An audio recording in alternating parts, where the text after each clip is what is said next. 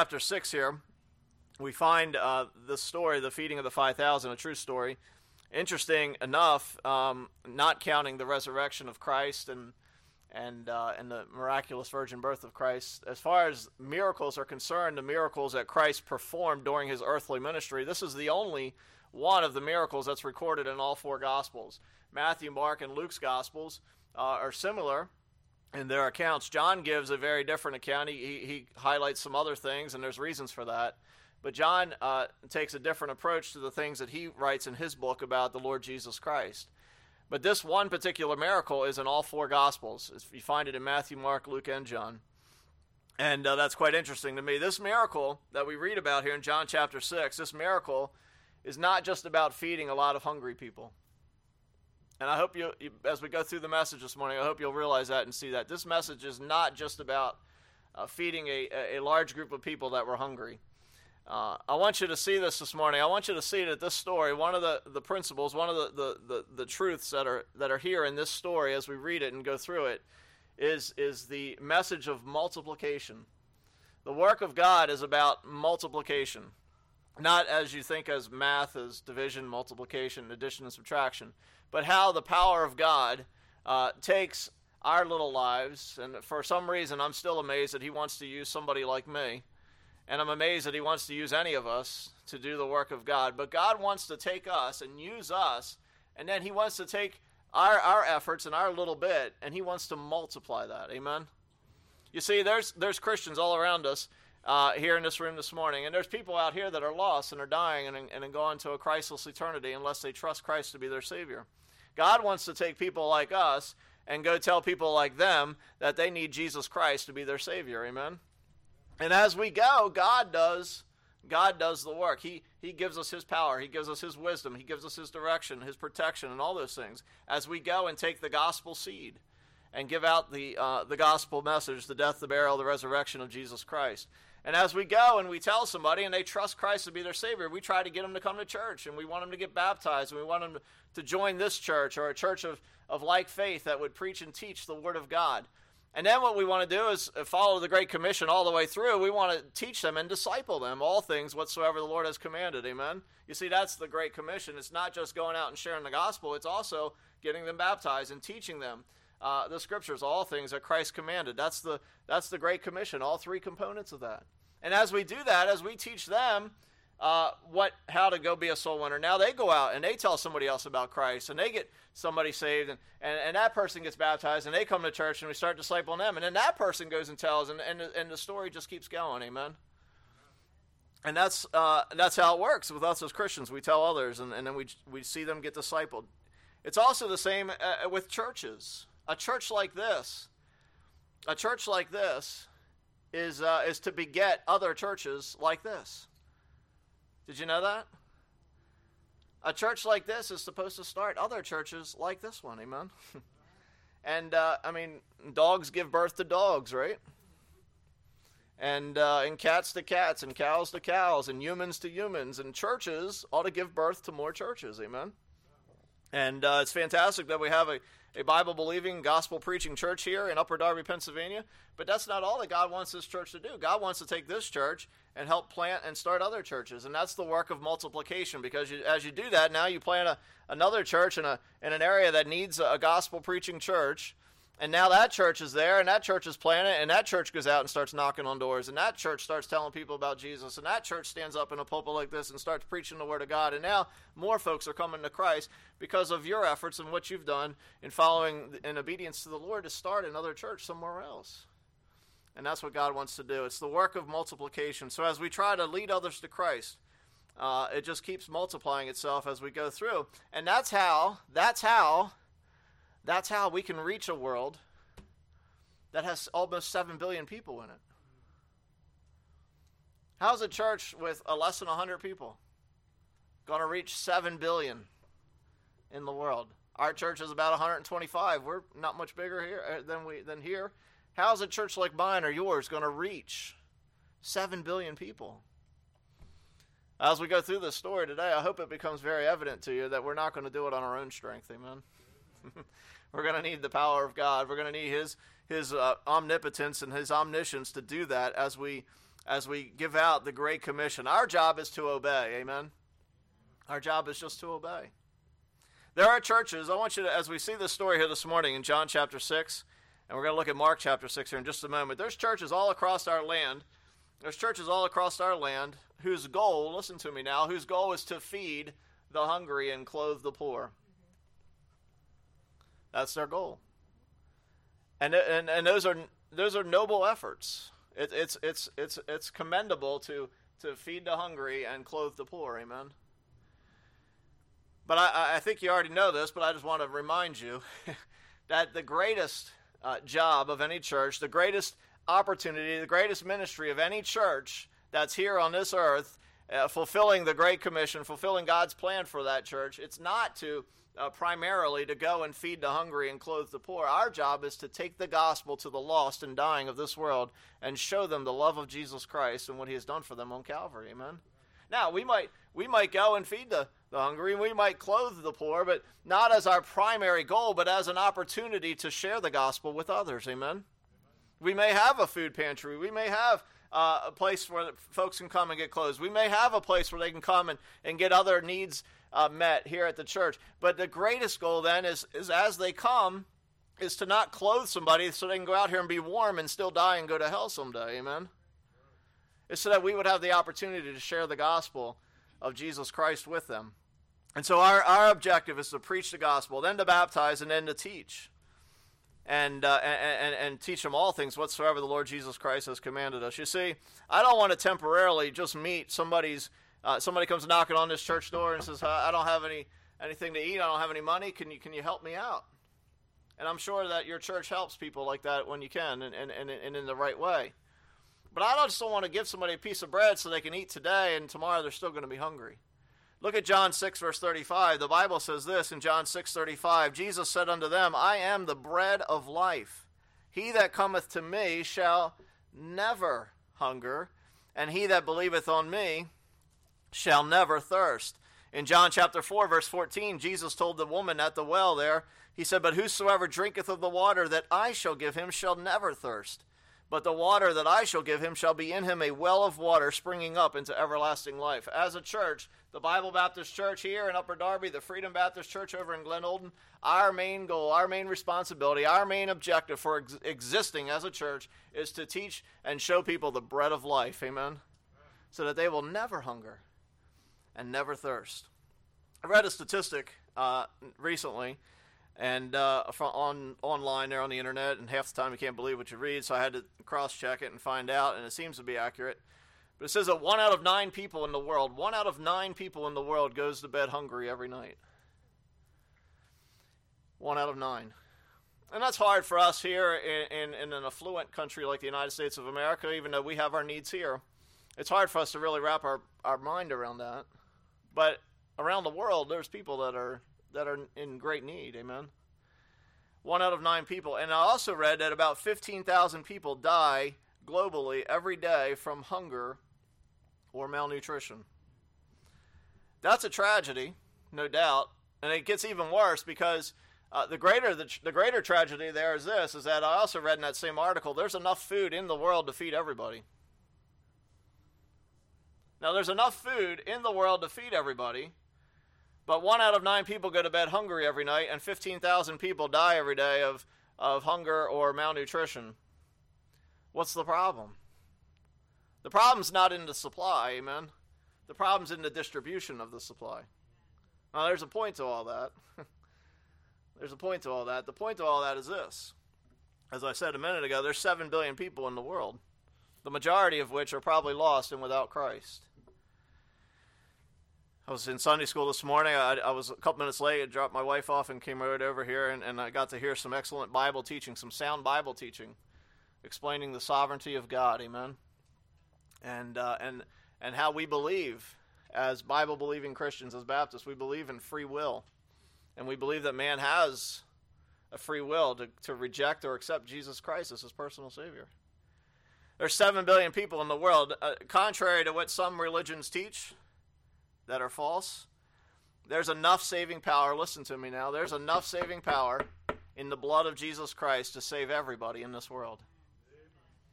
There's enough. 1 John chapter 2, verse 2.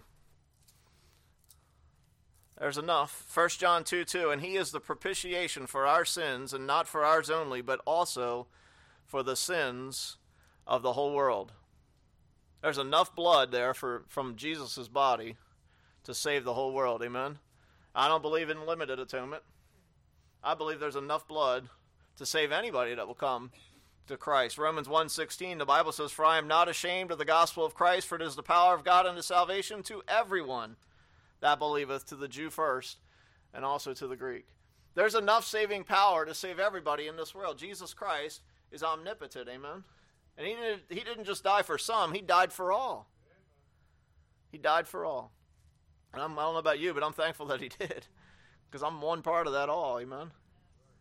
And so if there's enough saving power to save 7 billion people in the world, what's the problem? Why are most not saved?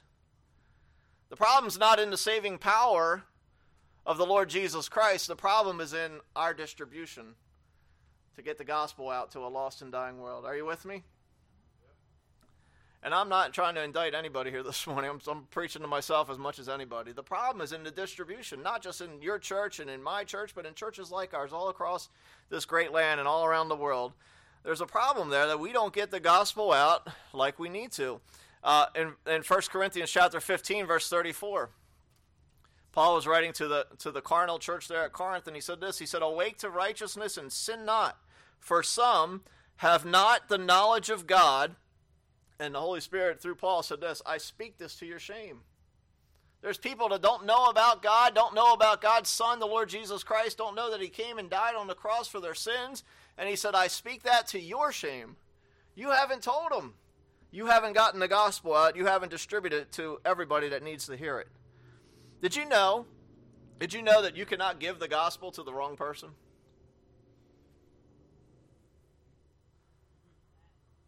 You can't give the gospel to the wrong person. Well, I didn't share it with that person there because I think they go to church and they might be saved, and they're pretty fairly religious and they seem like good moral people. So you can't give the gospel to the wrong person. You ought to share it with everybody. Amen. You and we ought to share it with everybody. Everybody needs to hear. I said everybody needs to hear the message that Jesus saves. Amen. And as a church, we must do all that we can from our perspective, from a human perspective, to reach the lost. But we must also realize that we need God to multiply our efforts. We need God to take what we can't do and multiply that and do that for us, in and through us. Amen. John 15, verse 5. This is all introduction. I'm getting to the message here quickly now. John 15, verse 5 says, I am the vine, ye are the branches. He that abideth in me, and I in him, the same bringeth forth much fruit. And then he said this, for without me ye can do nothing. Without him, you and I can do nothing. Now, that's a pretty sobering thought, isn't it?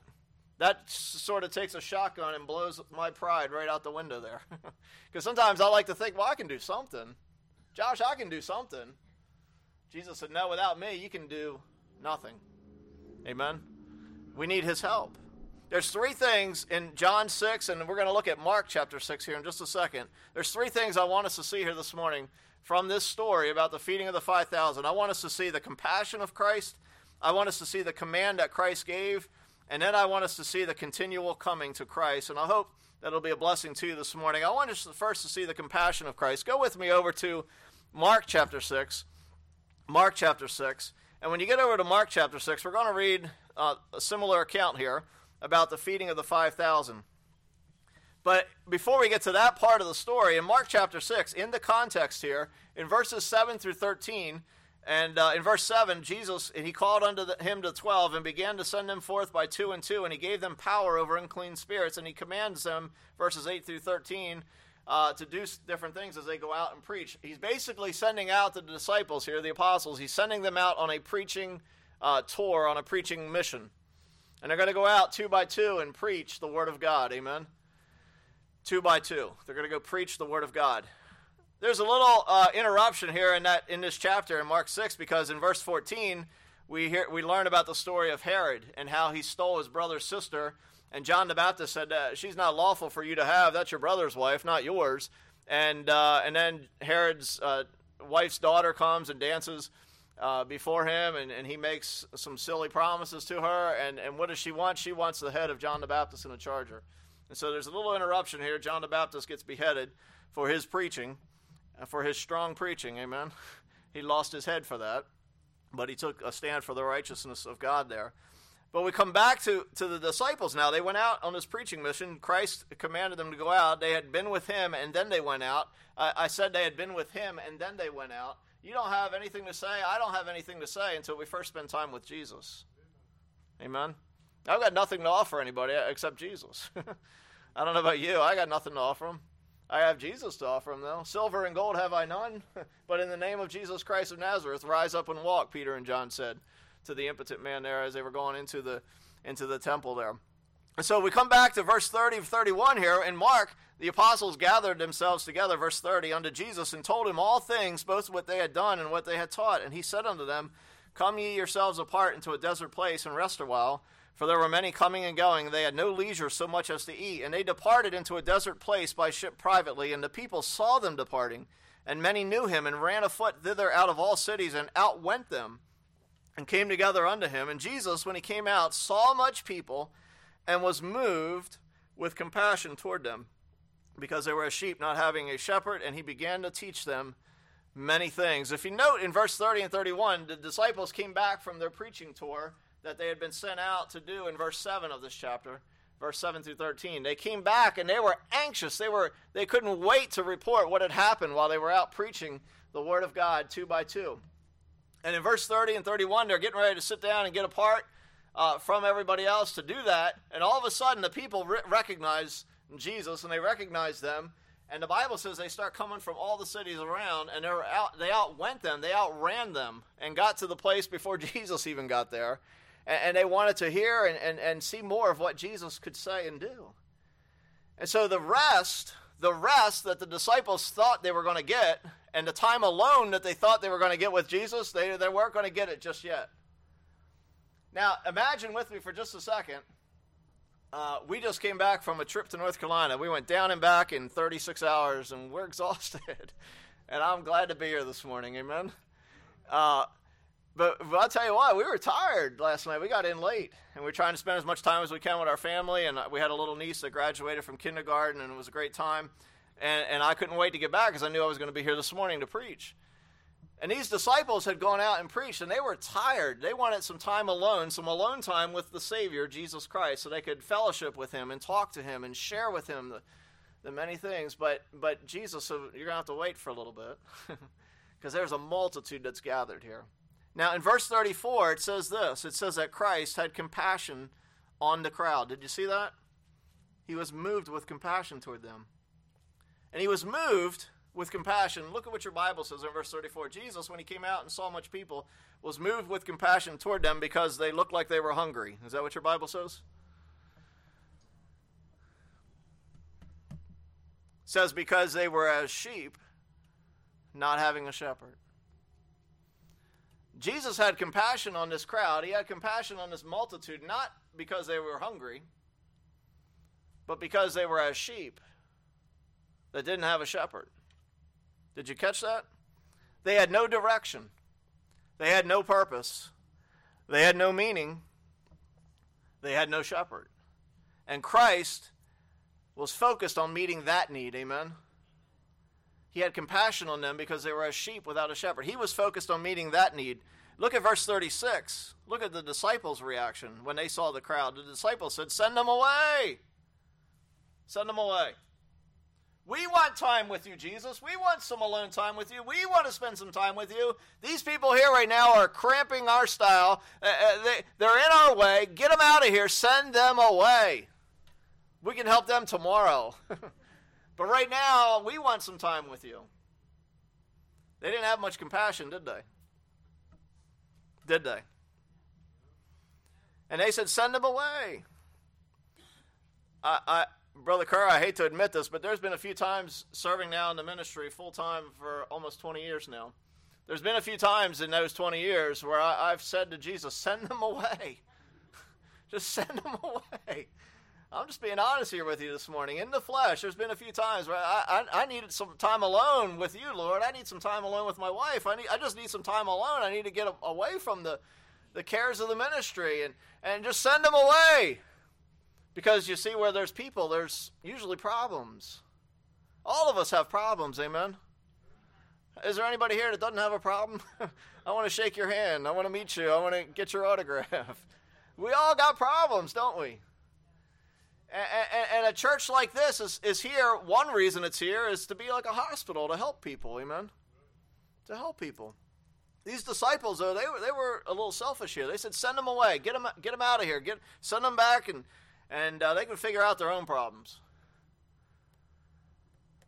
I often found this to be true in my life, Brother Noble. I found this to be true. When I've got a problem here with somebody else, or when I have a problem and I don't want to help meet somebody else's need, this is not the main part of the problem. The main part of my problem is right here. My fellowship with God is not what it ought to be at that moment. Because if I saw things through the eyes of Jesus, like I ought to see through the eyes of Jesus, I would have compassion on the person standing in front of me that has a need and needs somebody to try to lighten the load and help carry the burden. Amen? Are you with me? The Bible says Jesus had compassion. Jude 24, the end of the Bible there, almost, the prelude to Revelation there. The Bible says, Jude 22, and of some have compassion, making a difference. Compassion. Compassionate people make a difference. Compassionate people. I looked up in my Noah Webster's 1828 dictionary, and it says that compassion is a mixed passion, compounded of love and sorrow. It's one thing to feel sorry for somebody. You walk over, you shake somebody's hand, and how you doing? And they tell you how they're doing. And then you regret sometimes that you asked them how they were doing, right? But they tell you how they're doing. And they've got great needs. There's folks in this room here this morning that have some great needs. And we can feel sorry for them. I'll pray for you. And you feel sorry for them. But compassion is not just feeling sorry for them. The compassion part there is the feeling sorry, but it's also the love that's mixed with that, because it says, what can I do to help you? What can I do to lighten your load? What can I do to be a blessing? What can I do this week to help in your situation? I can't take away the burden. I can't do all of that for you. Only Jesus can do that for you, amen? But what can I do to help you? That's compassion. That's love in action, amen? The disciples said, send them away. Jesus said, no, I'm going to have compassion on these people. They have a need, and I'm going to meet that need. And the need he was interested in was the spiritual need more than the physical need. He was going to meet them both. But he had compassion on the multitude because they were as sheep not having a shepherd. Secondly, I want us to see from this story today, not only the compassion that Christ had and the compassion that you and I should have as a result of that, but I want you to see the command that Christ gave. Back over in John chapter 6, we read earlier in the Bible reading time, in John chapter 6, verse 5, it says, when Jesus then lifted up his eyes and saw a great company come unto him, he saith unto Philip, whence shall we buy bread that these may eat? Jesus posed a problem here to one of his disciples, a man by the name of Philip, who would become a great evangelist, by the way, in the book of Acts. But Jesus posed a question to him. He posed a problem to Philip here. And the problem was, when shall we buy bread that these may eat? Now, Jesus already knew what he was going to do. Amen. And we learned in Sunday school this morning that God is sovereign. He knows all things. He knows what he's going to do. Nothing caught God by surprise. Didn't catch God by surprise when Adam and Eve sinned. It was already determined before the foundations of the world that Jesus Christ would come and die on Calvary for the sins of mankind. Amen. Nothing catches God by surprise. He's all-knowing. And he knew what he was going to do here, but he wanted to test Philip. He wanted to prove him. Verse 6 says, he said to prove him. This he said to prove him. I found this out to be true the hard way in my life. I don't know about you. But there's things that God allows into my life. Maybe he allows things into your life sometimes. Maybe it's a problem. Maybe it's a trial. Maybe it's a circumstance, a situation, a burden that God allows into your life. And sometimes I believe God allows those things into our lives to prove us. To prove us. To see if our faith really is in him. To see if our faith really is in the Word of God. Amen. To see if our if our talk and our walk will match. And God allows these things. He allows it. And he did this to prove Philip. He did this to prove him. And the Bible says here, as we keep reading here, Philip talks about 200 penny worth of bread not being sufficient for every one of them to take a little. A penny in Bible days was sufficient for a man's wage for that day, for a day's work. And of course, a penny today would not do much of anything. But in Bible days, a penny was a day's wages. And so he's talking about 200 days' wages here. About 2/3 of a year, if you will, more than half. Philip said, that's not even enough. That's not sufficient to feed this multitude. Then you go on here, and you find Andrew. Or Philip again says at the end of verse 7, he says that every one of them may take a little. So you see the words not sufficient, you see a little. And then you see Andrew down in verse 9, he says, but what are they among so many? Talking about the 5 loaves and the 2 fishes. He said, what are they among so many? Now, I had to stop and think about that for a second and just meditate on those 3 thoughts. Not sufficient, a little, and what are they among so many? Can you imagine standing in the presence of Jesus Christ, the Son of God, eternal Son of God, omnipotent, all-powerful, and saying to him, not sufficient, a little, and what's that among so many? Can you imagine doing that? And yet we do sometimes, don't we? We do. The disciples said, send them the way. Look at what Jesus said back over in Mark 6. I hope you got your finger in both these places here. I'm going back and forth here. Mark 6, verse 37. Look at what Jesus says here. He gives them a command. Now, he said to Philip, what are we going to do here about feeding these people? He said it to prove them. And they gave a very weak answer there. Back in Mark chapter 6, verse 37, he answered and said unto them. Now in verse 36, the disciples said, send them away. But in verse 37, he answered and said unto them, give ye them to eat. Give ye them to eat. Not sufficient, a little. What are they among so many? Give them to eat. We got 5 loaves and 2 fishes, Jesus. Give ye them to eat. There's 5,000 people here besides the women and children, Matthew tells us in Matthew 14:21. So there was more than 5,000 people, and we got 5 loaves and 2 fishes and 200 penny worth of bread, and Jesus said, give you them to eat. Now, I don't know if you're aware of this or not, but Jesus never gives a command that's impossible to obey. Did you know that? He's never given us a command that's impossible to obey. Now, in our human minds, it might seem impossible. It might seem impossible to go ye in all the world and preach the gospel, but it's not impossible. Not with God's help, amen?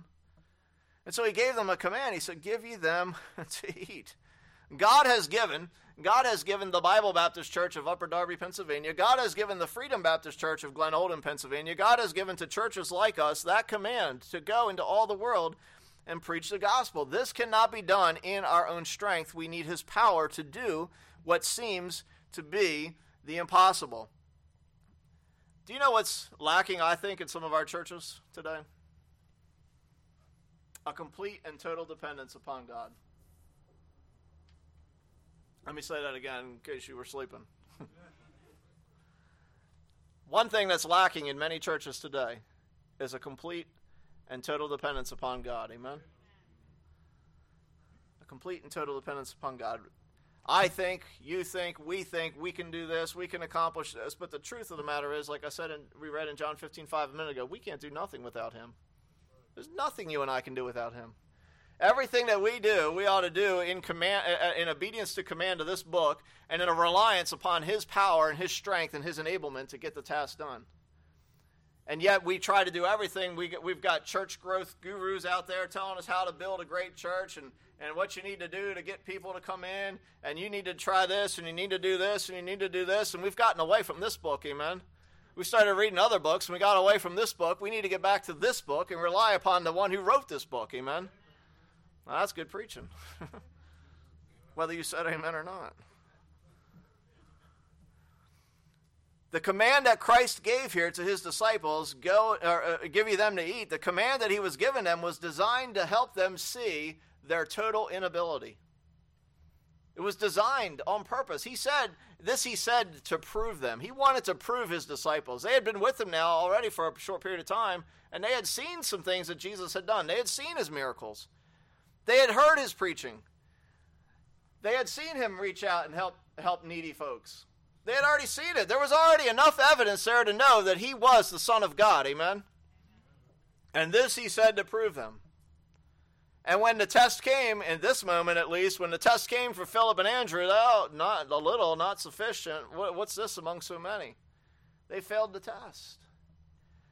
They failed the test. The command was given to design to help them see their total inability and their need for his omnipotence. And so Christ gave them a command. But a third thing I want you to see in closing today is not only the compassion that Christ had on this crowd, that he had compassion because they were as sheep that had no shepherd. He gave them a command to give you them to eat. But I also want you to see something here. I want you to see the third point was a continual coming to Christ, a continual coming to Christ. Jesus commanded them, if we go to Mark 6, we would read there in Mark chapter 6, we read there in that passage, in verse 40, we could read there, it says, and they sat down in ranks by hundreds and by 50s. We read in John 6 how there was much grass in the place. Most Bible commentators think it was springtime. It was the time of Passover. If you read John chapter 6, verse 4, the Passover feast was nigh. And so there was a lot of grass. He said, make them sit down in groups of 50 and 100.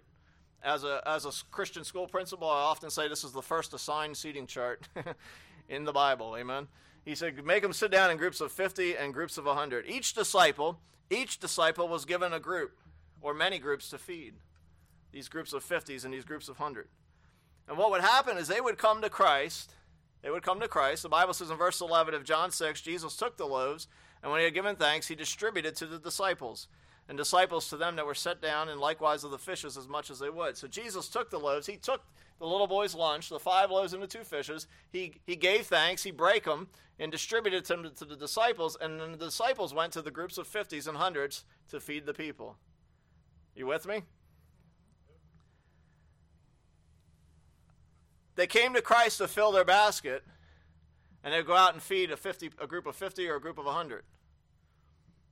And then that basket would be empty, and they'd have to come back to Jesus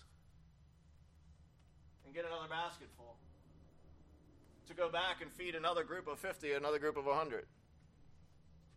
Empty that basket, come back to Jesus. Get the basket full again, amen?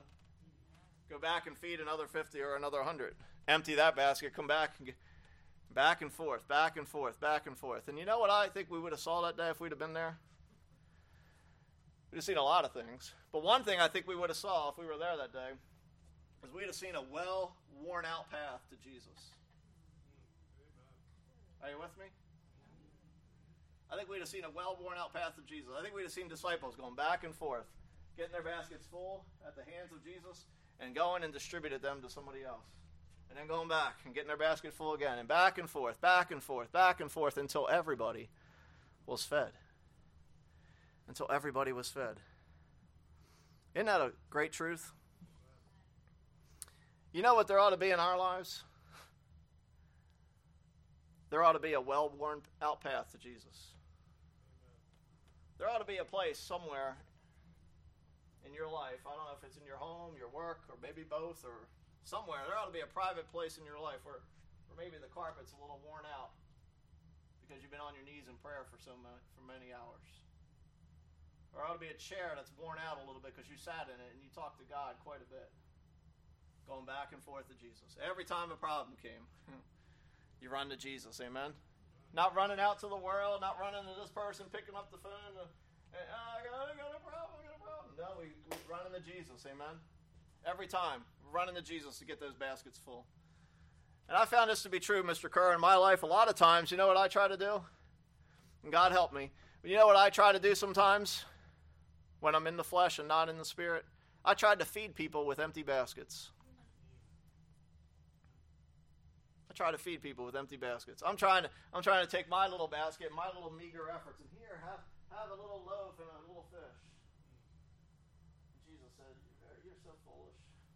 You're trying to feed all those people on your own strength. And you're not going to get very much accomplished with that, are you? So why don't you come to me? Let me fill up your basket, and then you take that basket that I'll fill up, and you take that and go feed some people with that. Amen? You see, it's the bread of life that people need. Not my little loaf, but the bread of life. And I think what will help create a well-worn-out path to Jesus is what we need to realize from 2 Corinthians chapter 3 and verse 5. And I'm almost done. 2 Corinthians chapter 3 verse 5 says this. The Bible says, 2 Corinthians 3:5, not that we are sufficient of ourselves to think anything as of ourselves, but our sufficiency is of God. Our sufficiency is of God. One more thing that I noted in this miracle of the feeding of the 5,000. As long as there was a demand for food, there was a supply. As long as there was a demand, as long as there was somebody that was still hungry and needed to eat, there was a supply. Christ didn't run out, did he? He didn't run out. The Bible says he took that little boy's lunch, probably enough just to feed him from human perspective, and maybe one or two others. The Bible says he broke it and he gave thanks. He gave thanks. I think I got to say something about that. He gave thanks. He gave thanks that he had a little boy who was willing to give his lunch. Did you hear what I just said? He gave thanks that there was somebody who was willing to be used of God. Little boy, I don't have much, Jesus. I've got 5 loaves and 2 fishes. Whatever you can do with that. Jesus said, I'll take that. Thank you. Thank you. And he broke that, and he distributed that, and he fed a multitude with that little boy's lunch. Here's the disciples. Well, I don't know if that'll be sufficient. I don't know if that's enough. That's a little. What's that among so many? And Jesus said, thank you for giving what little bit you have. Thank you. And he broke it, and he fed a multitude of people. You might be sitting here this morning and you say, I don't have much. I don't have a lot of talent. I don't have a lot of money. I don't have a lot of this, a lot of that. What do you have? Jesus will take it. And he'll say thank you. And he'll use it to feed multitudes. Amen. He'll use it to feed multitudes. There was a great need. There was a great demand, but the supply was greater than the demand. This miracle, back in John chapter 6, verse 11, this miracle took place in the hands of Jesus, not in the hands of the disciples. Jesus took the loaves. He had given thanks. He distributed to the disciples. And every time the disciples came back to him, they came back to him. The miracle was taking place in the hands of Jesus. Amen. The miracle wasn't in what I go out and do. The miracle was in what Jesus did. The Bible tells us in verse 12 and 13, when they were filled, he said unto his disciples, gather up the fragments that remained, that nothing be lost. Jesus doesn't waste anything. Amen. He doesn't waste anything.